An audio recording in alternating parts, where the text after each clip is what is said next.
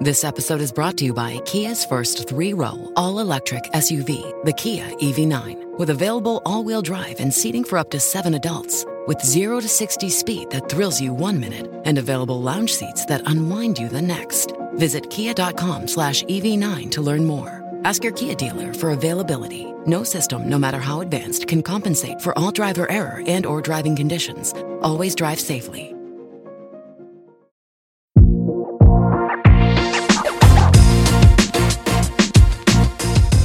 Behind the Knife, the surgery podcast. Relevant and engaging content designed to help you dominate the day.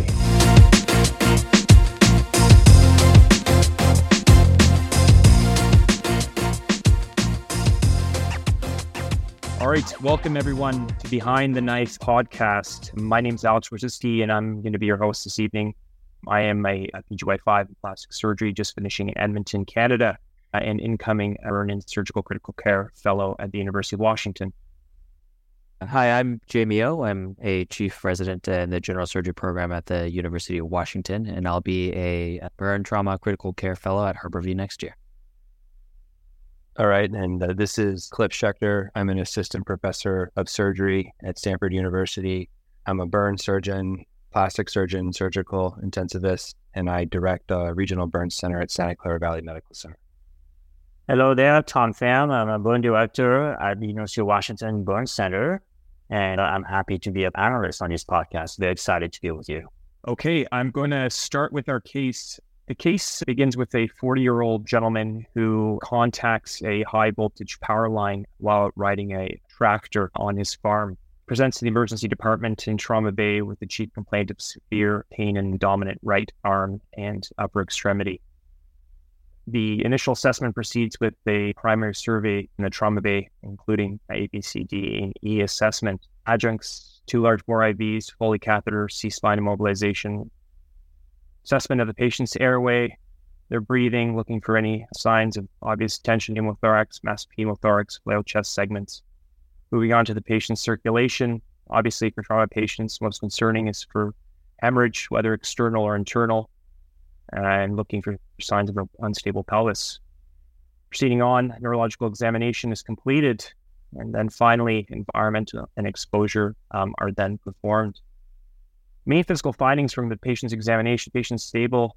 They do have a flex and contracted wrist, as well as flexion contracture at the level of the elbow. They are unable to passively or actively extend their upper extremity, their wrist, or their fingers, and with severe pain on passive extension of their upper extremity. There's notable contact points on the right sole. We're going to start with some discussion by Jamie here on the epidemiology of high voltage electrical injuries. Yeah, I'll start with some general epidemiology. Electrical injuries make up about 3,000 hospitalizations in the U.S. every year, accounting for about 3 to 4% of all burn injuries. It seems small, but there's high mortality associated with electrical injuries, especially high voltage, and about 40% of serious electrical injuries are fatal, leading to about 1,000 deaths every year in the U.S. With electrical injuries, there's a bimodal distribution. Low voltage injuries tend to be in the pediatric population due to household appliances, and high voltage injuries occur in the sort of working age population due to high tension electrical power lines or heavy machinery. And a special group of electrical injuries is lightning injuries, which makes up about 300 injuries per year, which is quite remarkable given that there's an estimated greater than 25 million lightning strikes in the U.S. annually. We're going to start talking about some of the mechanism regarding them. We're going to have to delve into a little bit of the physics behind electricity to talk about mechanism here. We think of electricity in terms of electrons measured as voltage, current, and resistance. So electrons flow from high to low concentrations. And the difference between the high and low concentrations is the voltage. Think of voltage as a force being exerted on the electrons, and injuries in general can be classified as high or low voltage injuries. That can be an indicator of severity. In this case, with a high voltage power line, we are generally worried about a more severe injury. And Jamie, I have some comments, some questions, if I may jump in. You know, when I was actually preparing for this session, I was remembering that, in fact, high voltage injuries do occur in children. It's just very rare in our side of the world. And actually, I read about high voltage injury in children, especially in areas where the regulations are not so good, sometimes in conflict zones or, high voltage lines come closer in contact with kids playing around. And so this is very interesting as like the epidemiology in the Western world is a little bit different sometimes than in the lower middle income countries for high voltage injuries. Yeah, certainly. As you say, with increased regulation within countries, the upkeep of electrical power lines, you'll see less of the high voltage injury, particularly in the general population. Here in the US, it's oftentimes a workplace injury. The current is the amount of injury or the volume of electrons flowing per second. But there's direct current and alternating current. So direct current is a constant one-way flow of the electrons. So that's found in batteries, railway tracks, and lightning. Whereas alternating current is a back and forth or cyclic flow of electrons expressed as hertz. And sort of the last thing is resistance, which is pretty important. So the resistance is a property of the material that the electrons are flowing through. And it's the ability of that material to reduce the amount of flow as the electrons pass. And this varies depending on the level of water and electrolytes that are present in the material. This is very relevant to the human body because there are different structures and different tissue types with different resistance. So low resistance structures include blood vessels, nerves, and muscles, whereas high resistance tissues are bone, fat, and skin, with the caveat that skin can have varied resistance depending on surface moisture levels. So wet skin generally has low resistance, whereas dry skin like calluses has high resistance. And the higher the resistance in the tissue, the more heat or injury that's localized within there. So in terms of the injury itself from electricity, there's multiple reasons why tissue becomes injured. So there's a direct effect of electrical injury on our systems, such as dysrhythmias on the heart and respiratory arrest from electrical stimulation. Then there's the conversion from electrical activity to heat due to the high resistance in some tissues and can also lead to tissue coagulation.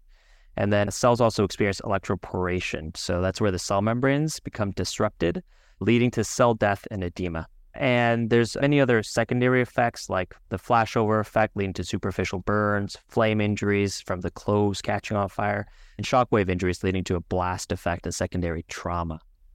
People talk about 1,000 volts being the threshold for high voltage versus low voltage. What do you think about that? Like, is that easy to figure out? Is it a little crude? Yeah. I found different definitions for high versus low voltage. And, 1,000 is probably a good benchmark. So high voltage I actually found is defined as greater than 500 to 1,000. But I think it's going to be hard to actually measure it, right? But it's a good benchmark to think of low versus high in terms of what was the original source. So think of household appliances or the household outlets.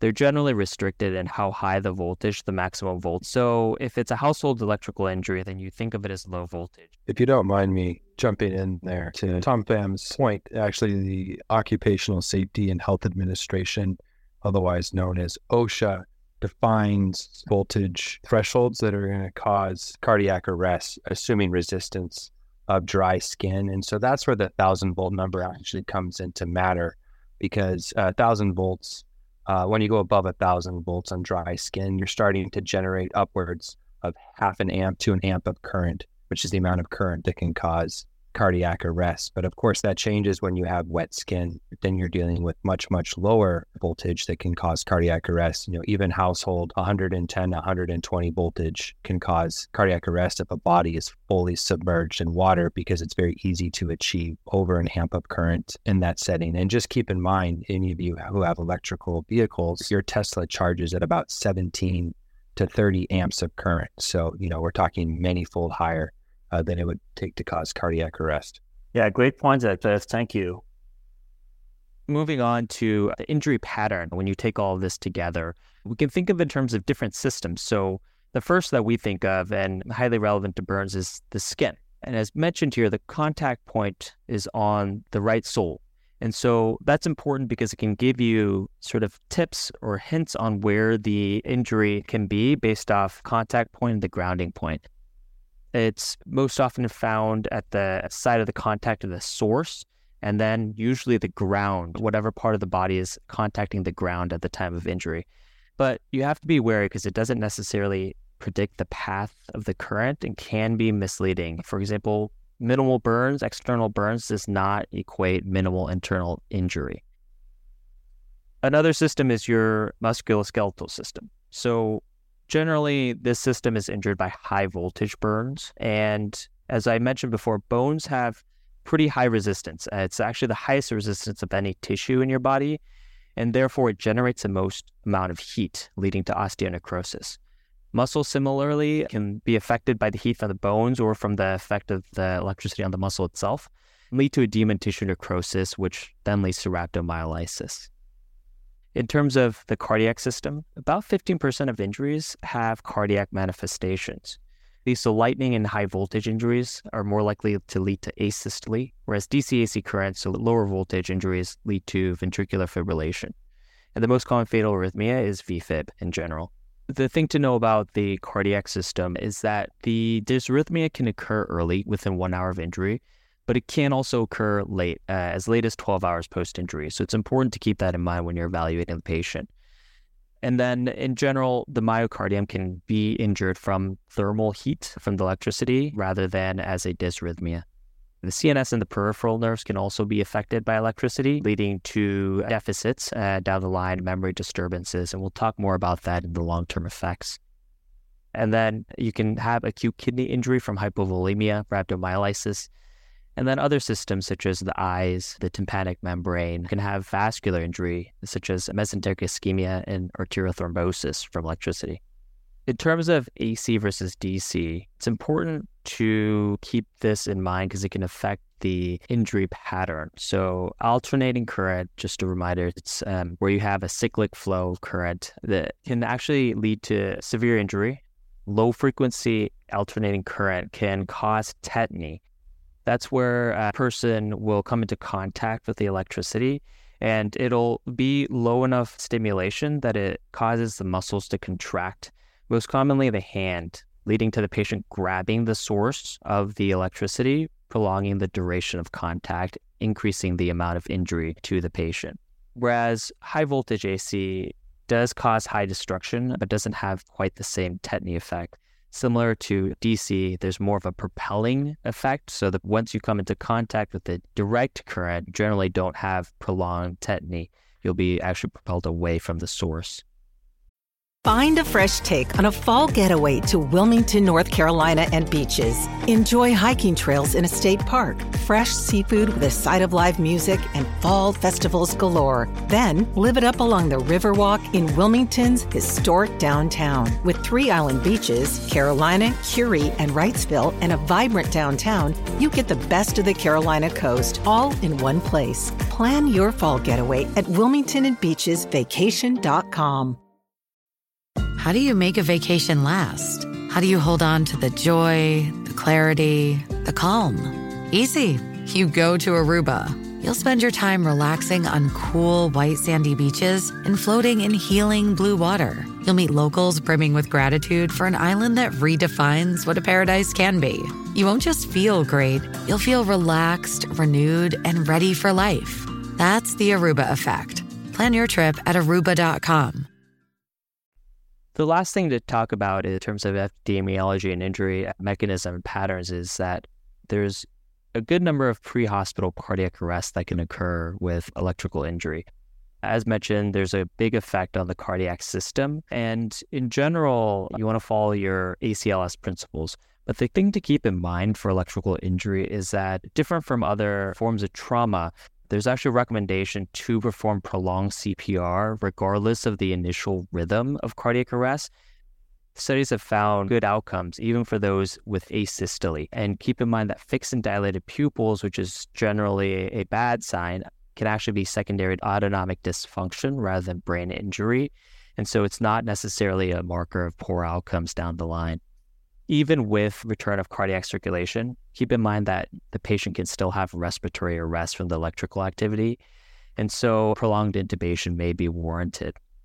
And for cardiac monitoring after injury, if it's a dysrhythmia or concern for dysrhythmia, monitor the patient for about 12 to 24 hours on telemetry. Whereas high voltage exposures or currents passing through the thorax or somebody with a history of cardiac disease, you do want to be very wary of these folks and do a cardiac workup up front and then continue to monitor, as mentioned, for 24 hours. My next question was about contact points. Why are these called contact points? So what's important about that? Yeah, so contact points, as mentioned, generally you see them where electrical contact with the body occurred. And what's important is that there's a specific path that the electrical current will generally take through the body. Most often, when you see contact points in the palms, you can imagine that the electricity went from one hand through the limb, across the chest, out to the other hand. It's important to have a higher suspicion of cardiac injury or respiratory injury in your patients. Yeah, I want to make the point that contact points, just the way they're named, they can be quite subtle. Most of your injuries are due to alternating currents. And so each one of your points is both an entry and an exit. The current cycles 60 times per second. You can see how a contact point is both an entry and exit. I have one more question, please. Is there something specific about calling something an electrocution versus an electrical injury? I'm not sure. I'm not sure quite what you're I can I'll open it up. Yeah. Sure. So, this term gets thrown around very commonly, especially by providers that don't care for burn patients. So, the patient will come in, they got zapped with electricity, and everyone in the ER and hospital was saying the patient got electrocuted.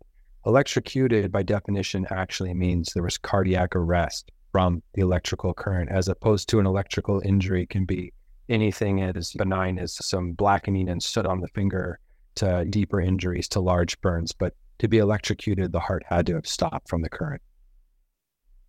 Well, I guess I can talk about trauma next, what it means to consider an electrical injury in front of you. It's important for us to remind ourselves and remind the audience that a burn is first and foremost a trauma or injury. And nowhere is it more true than scenarios where there's a high voltage electrical injury. Patients have sustained falls as a result of that trauma. I've seen that many times. The classic example is the tree trimmer in his elevated bucket who falls to the ground, and that's when EMS finds that person. The other important factor to note, and Jamie has already talked about that a little bit, is tetanic contractions are powerful enough sometimes to break the bones.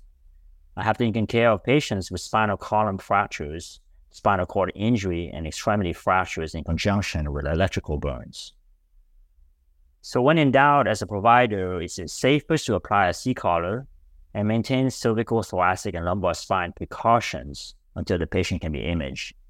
Then a good neurologic exam includes an assessment of global responsiveness. The GCS score is widely used to document alertness.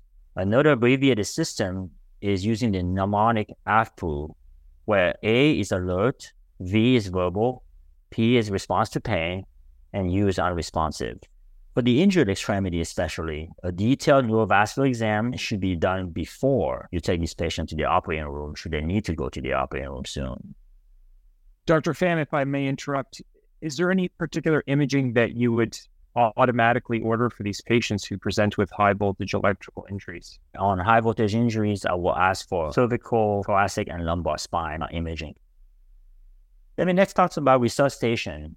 As we mentioned earlier, the extent of injury to the soft tissue and other deeper structures, and Jamie was kind enough to talk about how energy gets into your bones, can heat it up, so the areas around the bones can be very injured.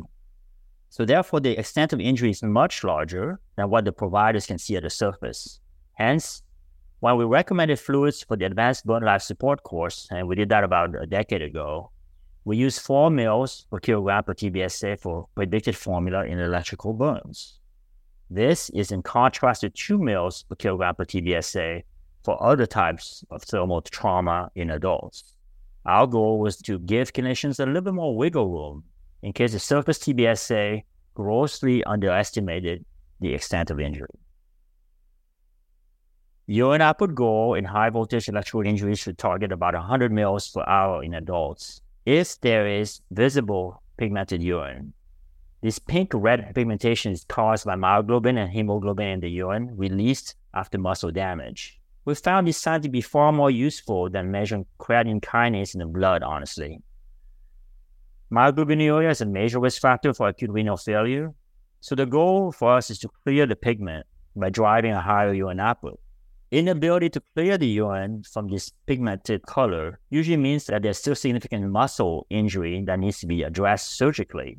So search for physical findings of elevated compartment pressures, some evidence of muscle necrosis, contracted, flexed, and cold extremities. Sometimes early damage control amputation actually can be life-saving for the patient. And after the urine clears and becomes yellow, we as providers can target the usual urine output goal for a burn patient, namely 0.5 mils per kilogram per hour. That roughly translates into 30 to 50 mils per hour for most of us. Other options such as alkalinization of the urine, fluid bolus infusions, and diuretics are not supported by evidence. So we've summed up the initial evaluation and management of our patient with a high voltage electrical injury. When you see these patients, it's critical to follow ACLS and ATLS principles, remembering that while burn patients are also trauma patients, electrical injuries can also lead to cardiac dysrhythmias that may require prolonged CPR and complicate neurologic exam findings. It's also important to gather information about the mechanism and circumstances of the injury so that you can appropriately evaluate for the injury patterns that may be associated with high voltage electrical injuries. In our next episode, we'll talk more about how to manage these patients once they're in the hospital and evaluate and treat long-term sequelae of electrical injuries. Be sure to check out our website at www.behindtheknife.org for more great content. You can also follow us on Twitter at Behind the Knife and Instagram at Behind the Knife Podcast. If you like what you hear, please take a minute to leave us a review. Content produced by Behind the Knife is intended for health professionals and is for educational purposes only. We do not diagnose, treat, or offer patient-specific advice. Thank you for listening. Until next time, dominate the day.